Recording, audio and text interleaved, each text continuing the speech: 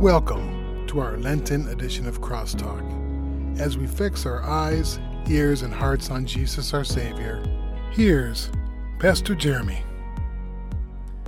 Hey there. Well, our devotion today is starting with our scripture verse, 1 Peter 1, 3 through 5. And it says, "Praise be to the God and Father of our Lord Jesus Christ. In His great mercy He has given us a new birth into a living hope through the resurrection of Jesus Christ from the dead, and into an inheritance that can never perish, spoil, or fade.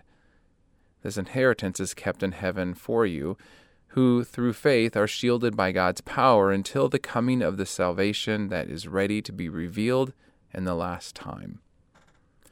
So inheritance, what an interesting concept this is. Inheritance, as defined as receiving money, property, or a title as an heir at the death of the previous holder.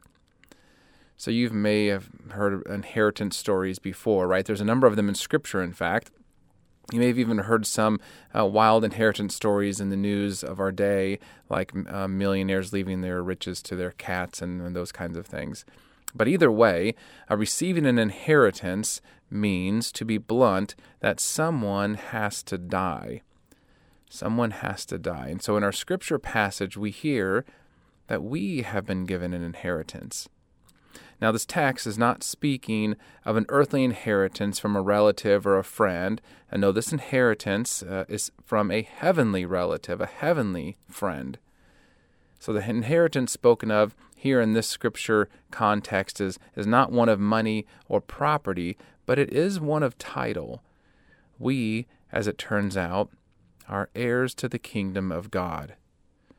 But this wasn't just handed to us out of nowhere. It wasn't from a rich, long-lost uncle we didn't know about. No, this inheritance was given to us at the death of Christ Jesus, the only Son of God. So before Christ's life, death, and resurrection, we were spiritually broke. We existed in sinful poverty as we lived separated from the kingdom of God. But then Jesus came and did what only Jesus could do. He died and took our sin upon Himself so that we might be made heirs of the salvation that comes through faith in His work on the cross. But His death doesn't mean much to us. It doesn't do us much good unless we are somehow connected into it. So we are given beautiful means of grace: baptism, the Lord's Supper, and God's holy word. And it's through these means of grace that we are connected to Jesus' work, and therefore we receive not only an inheritance we don't deserve or earn, but an inheritance that can never perish, spoil, or fade. And not only that, our inheritance is kept in heaven. That is, it cannot be taken away by anyone or anything. You and I have received an inheritance that gives us new life, and unlike earthly inheritance, this inheritance endures forever. So, this season of Lent, let's be thoughtful about the sacrifice that Jesus made so that we could be heirs of salvation. While this new life we have has been given to us is completely free for us, it was not free for Jesus, right? It cost Him His life. So as you make your way through the days of Lent, think about the sacrifice Jesus was willing to make for you. Consider the last weeks of Jesus' life. Seek to understand and appreciate where your inheritance comes from, and take time to reflect on how this wonderful gift came at an incredible cost, and how Jesus gladly paid the price for us, His sisters and brothers.